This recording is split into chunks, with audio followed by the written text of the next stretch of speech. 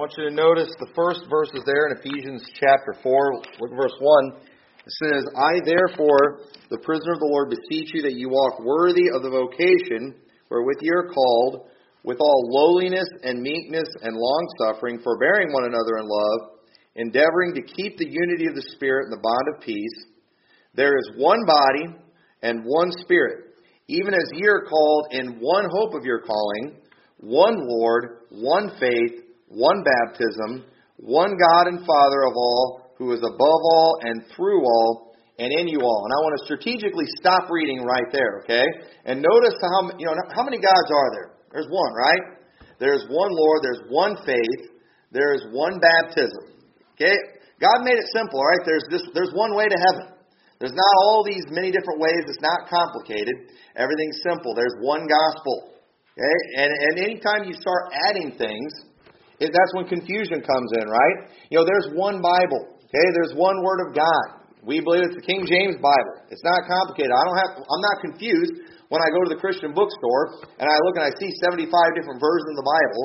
God only has one word.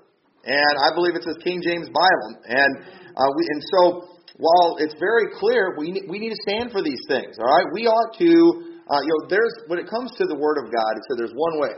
There's God's way or the highway. You have the people that God said it, I believe it, that settles it. Well, you know what? That's partially true. God said it, but that settles it. Whether you believe it or not, that is irrelevant. Okay? The only reason that matters is if you want to benefit from it. If you want to go to heaven, but if you don't believe God's Word, it's still settled that it's true, that it's right. Psalm chapter 19, verse 7 says, the law of the Lord is perfect, converting the soul. The testimony of the Lord is sure, making wise the simple. The statutes of the Lord are right, rejoicing the heart. The commandment of the Lord is pure, enlightening the eyes. There is no gray area with the Word of God. A lot of times, we talk about gray areas. I don't know if it's right or wrong. That's a gray area. You can just kind of do whatever you feel like doing, And there are some things that, we don't know for sure. But, with God, there is no gray area with Him. Okay, there's black and white, and God's Word is always right. That's it. That settles it. And as believers, we ought to contend for the faith. It says in Ephesians 4, verse 3, it says, endeavoring to keep the unity of the Spirit and the bond of peace. A lot of times people, whenever they're calling for unity, they're basically not calling so much for unity, but for compromise. We need to learn to put aside our differences. Why can't all the religions just set aside their differences and all come together? Well, I'll tell you why. Because not all religions teach that Jesus is the only way to heaven. And Jesus is the only way to heaven. We can't deviate from that. Not all religions teach that the Word of God is the final authority, that it is pure and without error. We can't deviate from that. You can't unite with a lie. We've got to stand for truth. And Jude chapter 1 and verse 3, look over there, Jude 1:3. We've got to stay faithful in these things. It says, beloved, when I gave all diligence to write unto you of the common salvation, it was needful for me to write unto you and exhort you that ye should earnestly contend for the faith which was once delivered unto the saints. So we are to contend for the faith. We need to fight for truth. We need to stand up for truth. We are to live out our faith. In Matthew 5, it talks about letting your light so shine before men that they may see your good works and glorify your Father which is in heaven. We're not supposed to take our Christianity and hide it. Don't hide your light under a bushel. Put it on a candlestick so it can give light to all that are in the house. Let your light so shine before men. We need to be very open about our faith. Okay? And we ought to tell other people about our faith. We were out knocking doors one day, trying to give this lady the gospel, and she just kind of stopped me. She said, I'm a Christian, but I don't believe in forcing my faith on other people. And I think that's up to, individuals, and I don't want to talk about it. Close the door. I remember walking away thinking, it's like, part of our faith is to spread our faith. We're supposed to be disciples, and disciples are people who go and bring forth fruit. We bring forth fruit by telling people about Jesus Christ and how they can get saved. That's part of our faith. We're supposed to be telling other people about our faith. But it's like, they have this attitude, you should never, criticize anyone else's religion. Okay? And I'm sorry. But if their religion is teaching a work salvation, those people are going to go to hell. And it's not that I just hate these people and I think I'm better than these people. It's just that I care about these people and I'd like to see them go to heaven. And they're not going to go to heaven if they are following a works-based system. Works-based systems don't work. Okay? It's about faith in Jesus Christ. And so I'm going to live out my faith. I'm going to be open about it. I'm going to be vocal about it. I don't want to be a jerk about it, but I'm going to be open about it. I'm going to, I put our sermons online. I try to, whatever way I can preach and get it out there as big as I possibly can, I want to do that. Why? Because I believe in what I'm saying. I think people need to hear what I'm saying. And there's a lot of people out there, they might be scared to come enter into this church and listen that way. So you know what? They don't have an excuse. They can listen out there too. Maybe they can learn something. I prefer them to come in here. But you know what? Maybe they'll hear it online first and that'll make them want to come in here. I don't know. But whatever I can do to just broadcast this message, I want to do it. It's funny. We got a lot of these preachers too, and don't get me wrong when I say this. There's always the old-time preachers. And, the word old, it sanctifies everything. All right? No matter how bad it is, no matter how stupid it is, if you add old to it, it makes it okay. I remember one time a preacher was over eating dinner, and he was a guest speaker, and he was eating dinner, and he said something about the Scofield Bible. And I remember my dad was like, I'm not real big on the commentary Bible. And he's like, well, I'm not talking about the new Scofield. I'm talking about the old Scofield. And when you put old, then that just sanctifies it. That just makes it good. But listen, I am for the old time way, depending on how you define it. But at the same time, those whenever they talk about the old time preachers, one they like to bring up all the time is Oliver B. Green. Well, you know how Oliver B. Green got big? The radio. He had a huge radio ministry. And that's great. If you're on the radio, that's great. That's old time. But, these new guys using the internet and using YouTube and stuff like that, I'm thinking, old time way is better. Yeah, well, here's the thing. We tried the radio, and it cost a lot of money, and nobody heard it. And so, we're in a new age. We're in a new era. And I personally think what we're doing, using these things, is the old time way like Oliver B. Green. He used the best technology he had for that time, and we've got something better, and we're using it. And it's funny when you listen to these people say that. And, why are you trying to do that? Why are you trying to get... Because I believe in what I'm saying. I want to get it out there. Because you know what? I can't afford a TV program like the TBN people spreading their false junk. And they're getting their junk in everybody's head. All the false prophets, they have all these things that are getting out there. And you know what? I want to combat that. Because I believe in what I preach here. I believe in what the Word of God teaches. And there's only one Lord, one faith, one baptism. And a lot of people are going down a road that's going to lead them to hell. And whatever I can do to stop that, I want to do. And whether that be the internet or radio or TV, I do TV if I could afford it. But in the meantime, I'm going to do what I can do. I'm going to be very vocal about my faith. I'm not going to hide it.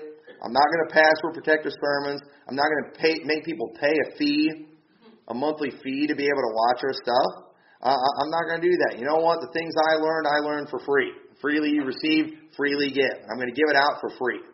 And you know what? If more preachers would start preaching the truth for free and getting it out there for free, you know what? All these people that are charging, it'll put them out of business.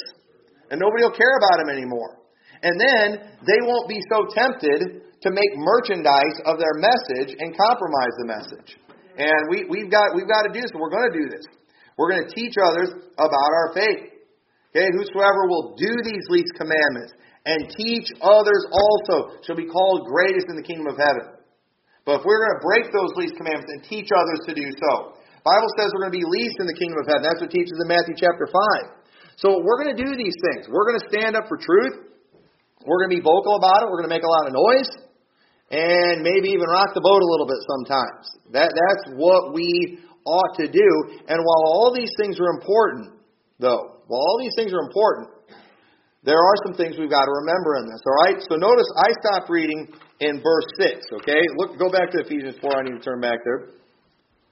So, one Lord, one faith, one baptism, one God, Father of all, who is above all and through all and in you all. And it's real easy for us sometimes because of the fact that, we figured it out. Okay? We figured it out that we've got the right Bible. We've got the right Word of God. We're following the right God. We've got the right doctrine. We figured all those things out, but it's easy for us sometimes to get lifted up because of that and to start getting a little pompous and thinking we're a little bit better than everybody. And notice after he said all these things, he says, but unto every one of us is given grace according to the measure of the gift of Christ.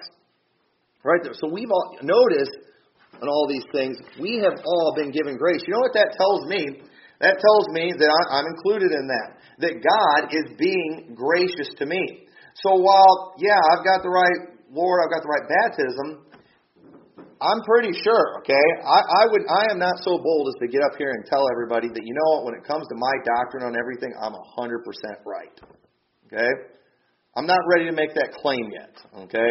I think anybody does make that claim, we probably ought to worry about that person a little bit. Because you know what? I keep finding myself learning new things. I keep finding myself, when studying the Bible, noticing things in the Scriptures that contradict stuff that I have said before. And I hate when that happens, but it happens a lot. And sometimes I've seen this before. We learn something that we didn't know before, and then all this. And I've seen this with other preachers before. They've been a pastor for 30 or 40 years, and they learn something that they never noticed before. And it's like now every preacher that doesn't start teaching what they just learned is a terrible preacher. And it's like, okay, so were you a terrible preacher for 30 or 40 years? You know what? How about you give people a little bit of grace?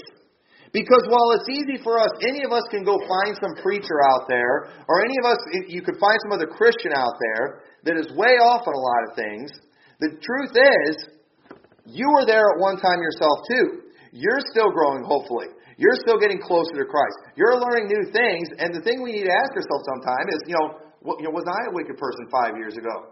Or was I somebody who was sincere, just didn't know a lot, but I was seeking for the truth? We need to think about these things and show some grace because that's another thing too I see sometimes. People, they get into church, they start learning about the things of God, they'll start learning about standards and convictions in their lives, and all of a sudden, maybe they will apply a standard to their life that many people in the church have, or one that the pastor has.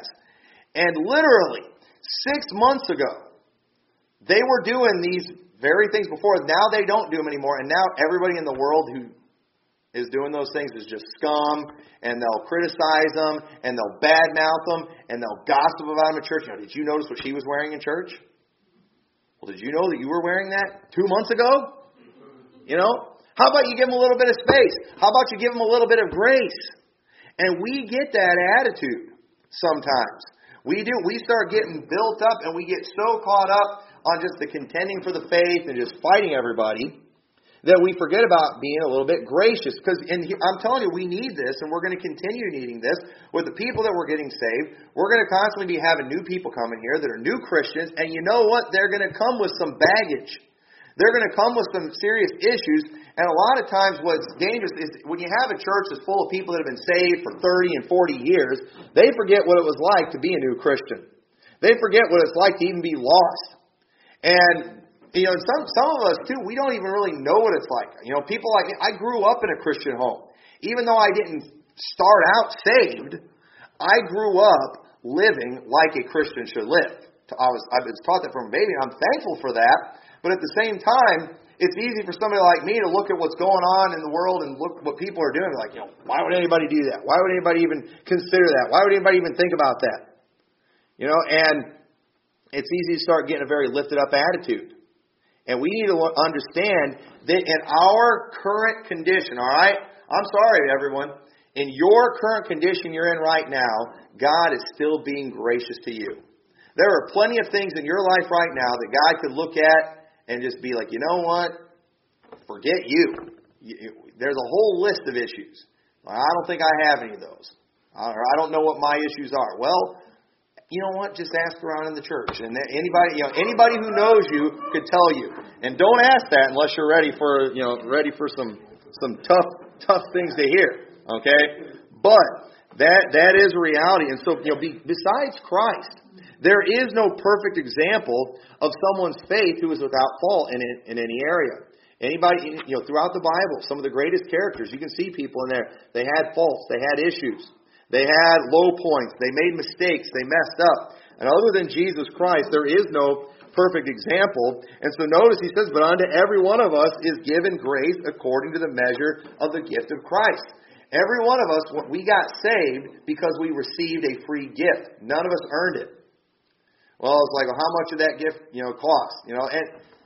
And the truth is, there is no way to measure, how much, that we could accurately measure how much grace God has given each of us.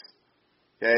There's no way that we can possibly accurately do that. God has been gracious to all of us. Well, how gracious? As gracious as He needed to be. And that's all we need to know. Well, it's like, I'm sure it was a whole lot harder for God to save Brother John than it was, to save Brother Renee. You don't know that, okay? And you have no way to measure that out accurately and to figure that out. In the end, what you need to understand is it took grace to save you. And it takes God's grace to put up with you in your current condition. So, having said all that, understanding what Christ did, understanding how gracious He was. Notice what it says in verse 8. It says, wherefore He says, when He ascended up on high, He led captivity captive and gave gifts unto men.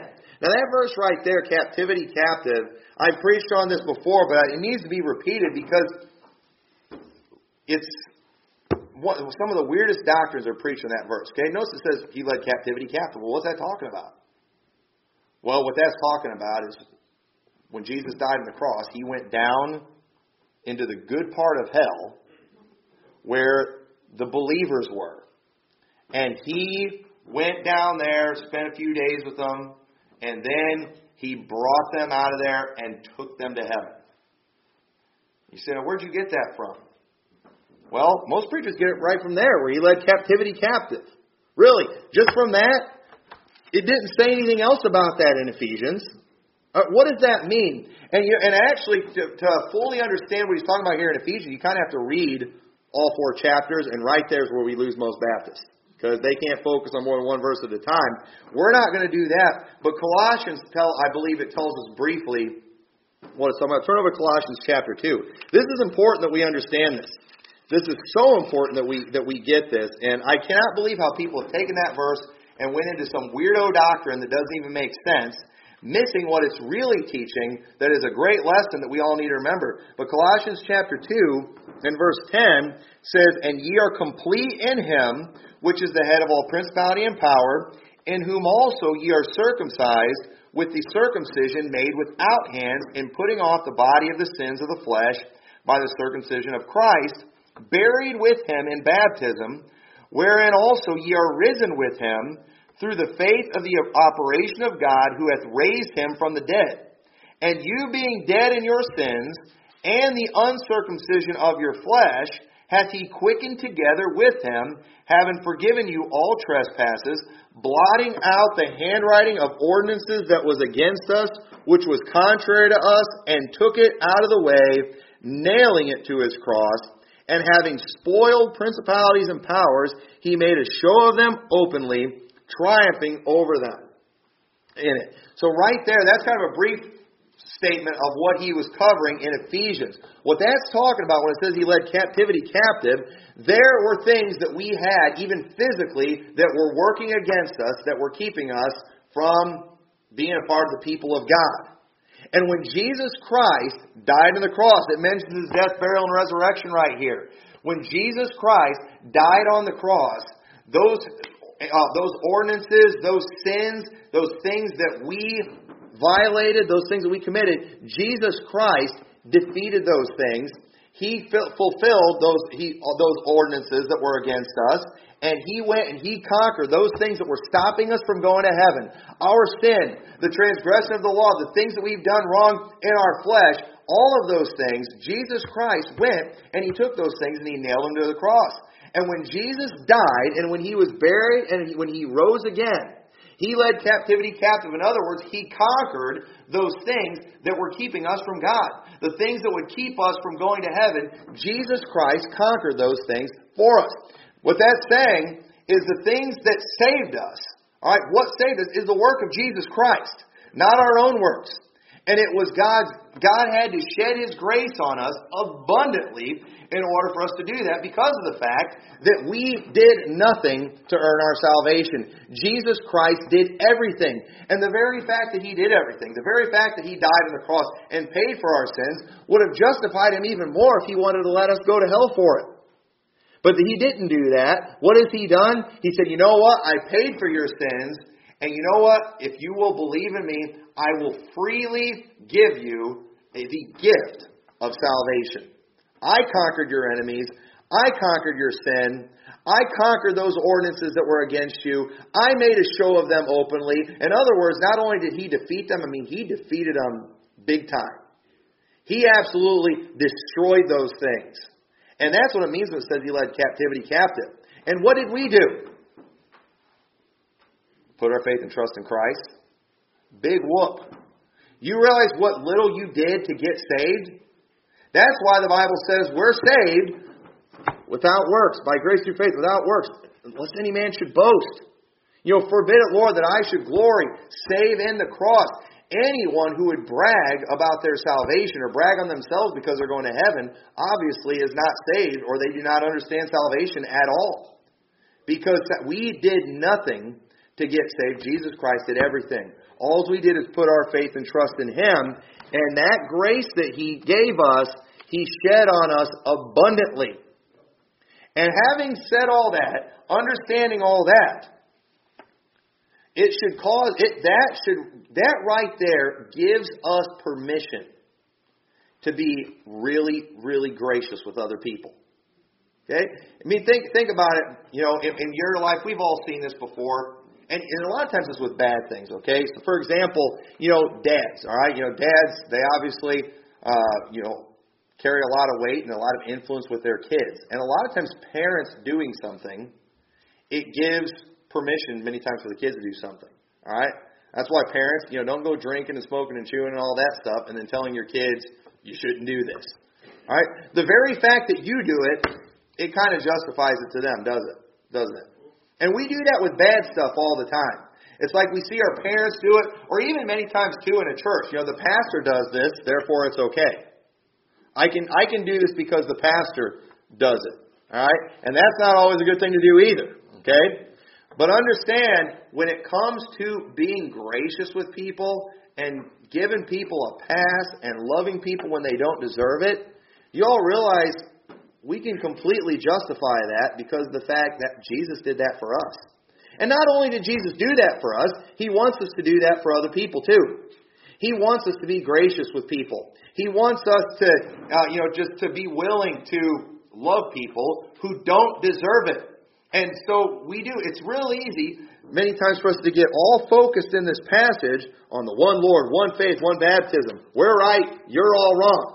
And not have any patience, not have any grace with other people. But notice too, but then everybody wants to stop reading at verse 6. They don't want to read the part where He says, but unto every one of us is given grace according to the measure of the gift of Christ. And it's like we got this attitude, well, it probably didn't take that much grace to save me. Man, you're probably not saved if that's how you feel. You obviously don't understand your sin. You don't understand how wicked you are.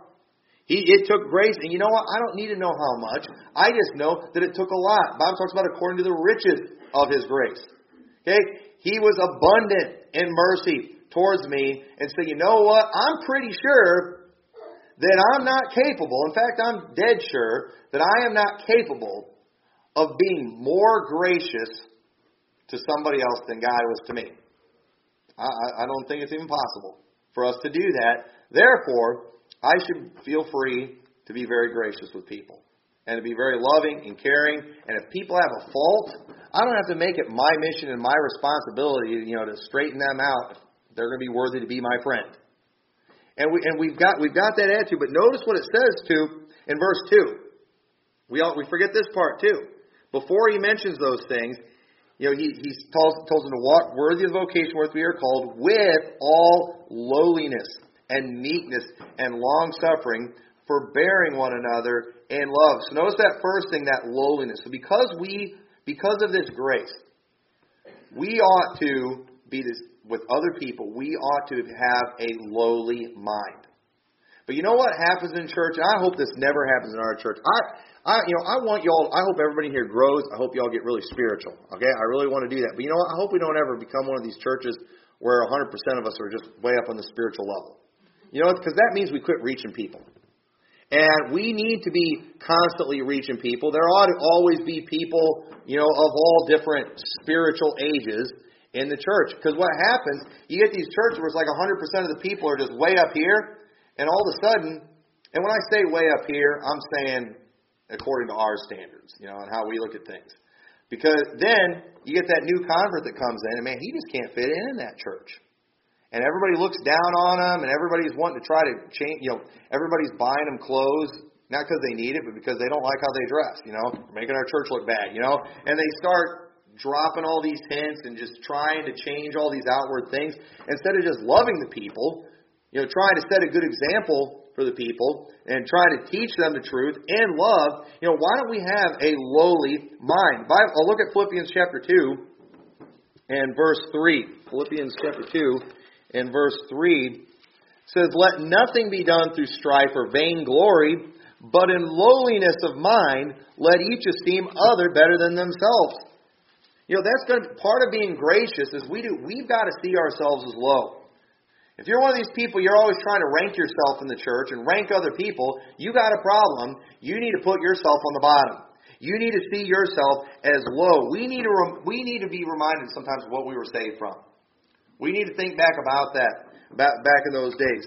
And it's like we don't mind saying we're all sinners in general.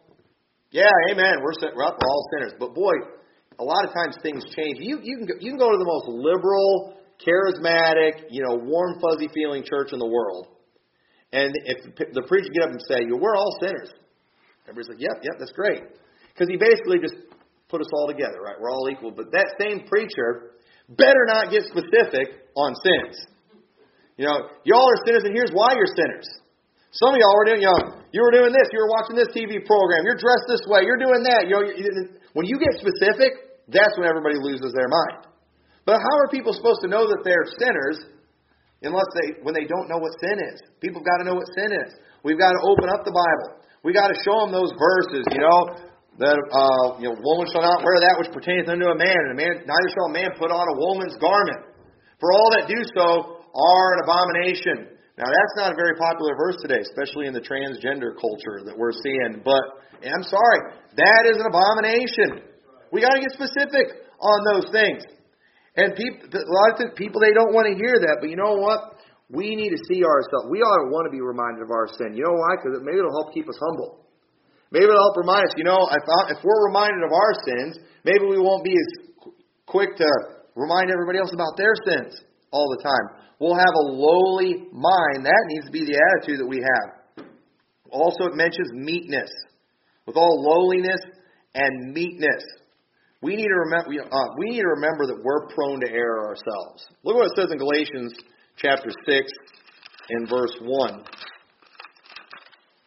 It says, "Brethren, if a man be overtaken in a fault, ye which are spiritual," that's me, right?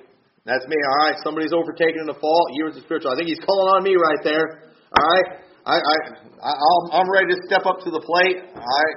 Just show me the fault, show me the person, and I'll go help them out. But notice what it says. "Restore such a one in the spirit of meekness, considering thyself, lest thou also be tempted." So when somebody messes up, you know what attitude we ought to have? Okay, if somebody in this church, they go and they do something really bad. I mean, they do something that's really bad.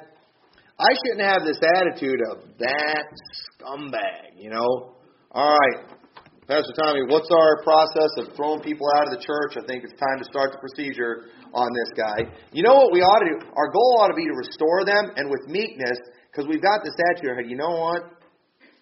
I could see that happening to me if I'm not careful. I could easily see that if I don't watch out for myself, if I don't stay close to God, I could see myself doing that. Considering ourselves, thinking about, what if that was me? What if I was the one that did that? What if I was the one that made that mistake? How would I want people to handle me in that situation? And you know what? When it comes to that, I think it's okay for us to be gracious.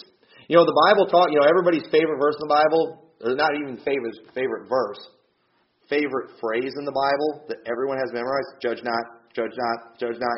Everybody loves that one.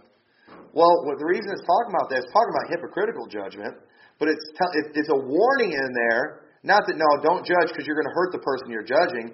It's saying, with what judgment ye judge, ye shall be judged. It's a warning. Hey, the way you judge other people's way, you're going to be judged. Well, I want the Lord to be super merciful with me. I want Him to be really gracious. I want Him, when I mess up and I do wrong, to instead of punishing me, give me a blessing instead. That's what I want. So you know what? I need to do that with other people. I want the Lord to help me. So you know what? I'm going to help other people. And that ought to be our attitude. When we see other people messing up, when we see a fault in somebody's life, let's not, start the process of getting them thrown out of the church. Let's start thinking about, what if that was me? And have that attitude. That could be me. And you have a spirit of meekness. That, I'm going to handle this carefully. Because you know what? The day may come where I'm the one that's being faced with this. Today, it was Brother Renee that messed up. But tomorrow, it could be me. And so you know what? I'm going to make sure that if I have part in this is going to get handled good. Because I don't want to ever, if I find myself in that situation, I don't want to drop the hammer on me too hard. Look what it says in 2 Timothy 2, verse 24. It says, "And the servant of the Lord must not strive, but be gentle unto all men, apt to teach, patient." And that's tough teaching. When I taught in the school, it would really annoy me sometimes at how slow kids learned. It was just like, and it's hard. But you know what? We've got to be patient. Some people are slow learners. That's all there is to it. They're slow learners. And look at this, verse 25. "In meekness, instructing those that oppose themselves, if God peradventure will give them repentance unto the acknowledging of the truth." In meekness, instructing. Okay? That's the attitude we've got to have with people. We've got to have a meek attitude.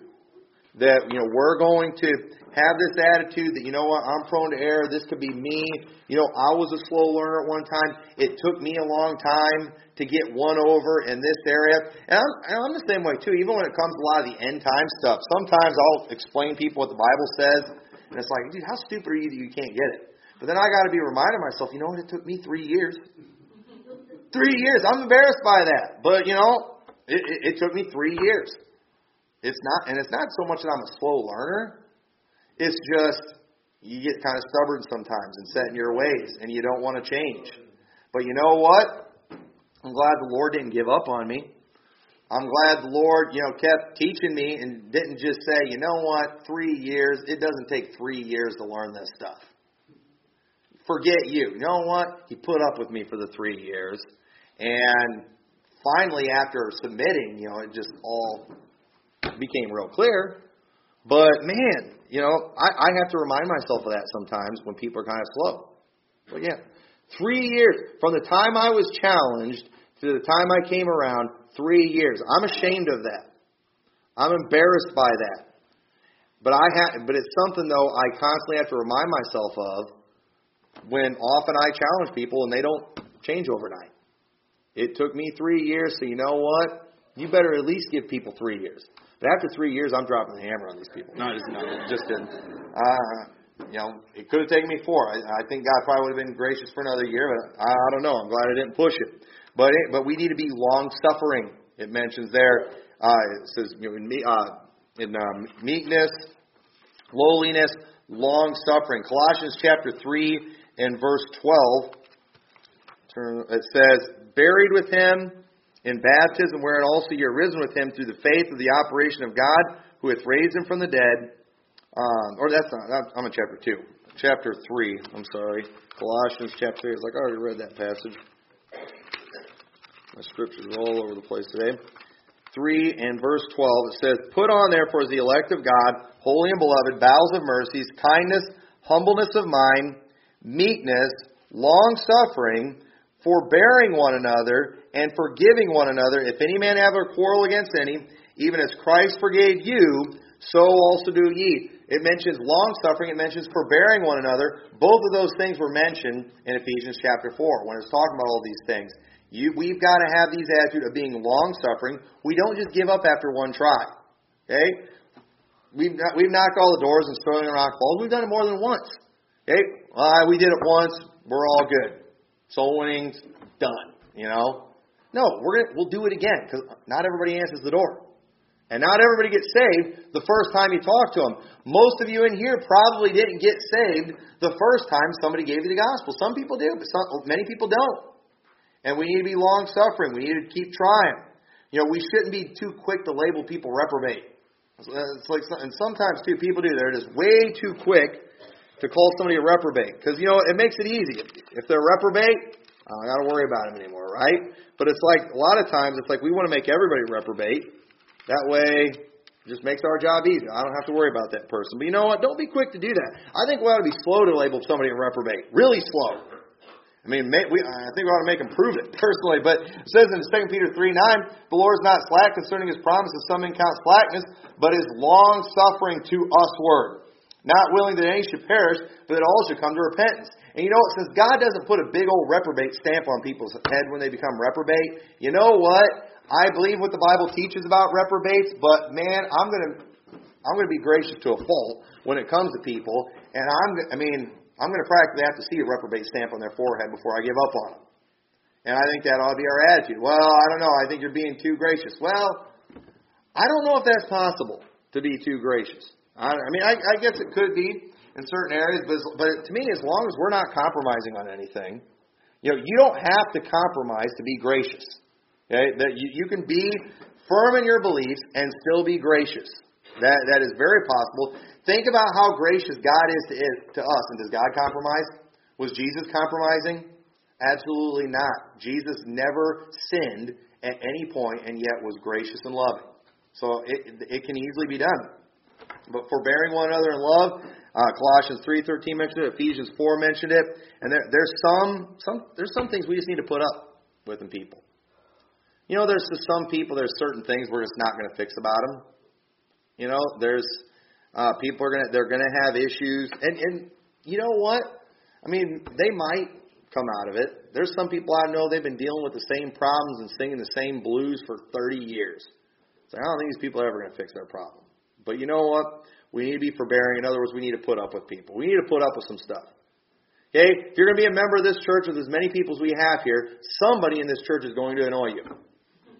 And you know what you need to do? You need to put up with it. There's going to be something you don't like.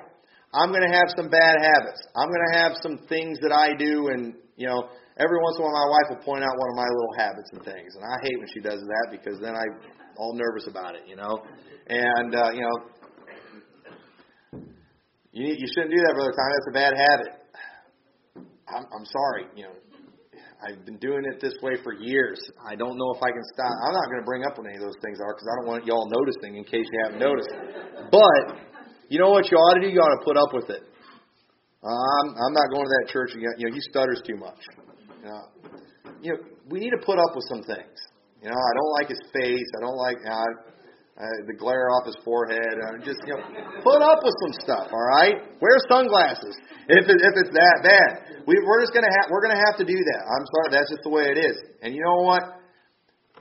Every one of you in here, you're probably the one that somebody's got to put up with. All right, so you keep that in mind. And that's that whole meekness, that lowliness of mind, esteeming other better than themselves. While I have this person in the church that drives me crazy, I better be nice to him because I'm probably one of the people in the church that drives somebody else crazy. And I don't want them throwing me out of the church. So you know what? I'm going to be nice to them. The people that bother me, or the people that, if I bother somebody, how would I want them to handle it? Well, I want them to give me $20. So go give them $20. I know that might be a little bit extreme there, but that should be the way we think. That should be our attitude. And that's what he's saying in here. And someday we're all going to be in unity and agreement and everything. One of these days we're all going to be like Christ. God has been merciful to us when we've been in error, and God is still being merciful to us right now. So you know what? Why don't we be merciful to others that are in error? Why can't we do that? We have permission. Jesus Christ does that. Okay? Don't ever do that. Don't ever say it's okay to do something because Pastor Tommy does it. Don't ever do that. But you know what? Go ahead and do it all the time when it comes to what Jesus Christ does. So you know what? It's okay for me to be gracious. It's okay for me to overlook this fault. It's okay for me to love this person anyway, because you know what? Jesus does that. Jesus did that for me, so you know what? I'm going to go ahead and be gracious. We don't have to be the Gestapo Baptist Church, where we're like just checking every little thing and just, coming down hard on everybody all the time. We don't have to join up with error, but we should continue to love people who are in error and continue being kind. And I hope that as we see people getting saved, as people are coming and growing, we better have this attitude. And there's a lot of things that takes away from that, and that's another subject for another day. But I believe that this is one of the things that it disappears from churches sometimes. As people grow, they forget about these things, and we've always got to have this mindset if we're going to continue to grow and continue to please God. God has been gracious to us. We have no reason to not be gracious to other people. So, with that, let's pray. Dear Lord, we thank you so much for your goodness to us. We thank you for being gracious to us and for being merciful, Lord. There's no doubt we don't deserve it. Even today, dear God, we still today deserve to go to hell. But you're being gracious to us. You love us. You prepared a place in heaven for us. One of these days you're going to come back and you're going to get us. We do not deserve that. And dear God, I pray you'll help us without compromise, Lord. We will never compromise, but we will always be gracious to other people, to be loving, to be kind, to be caring, and I pray you'll help us in that. In your name we pray. Amen.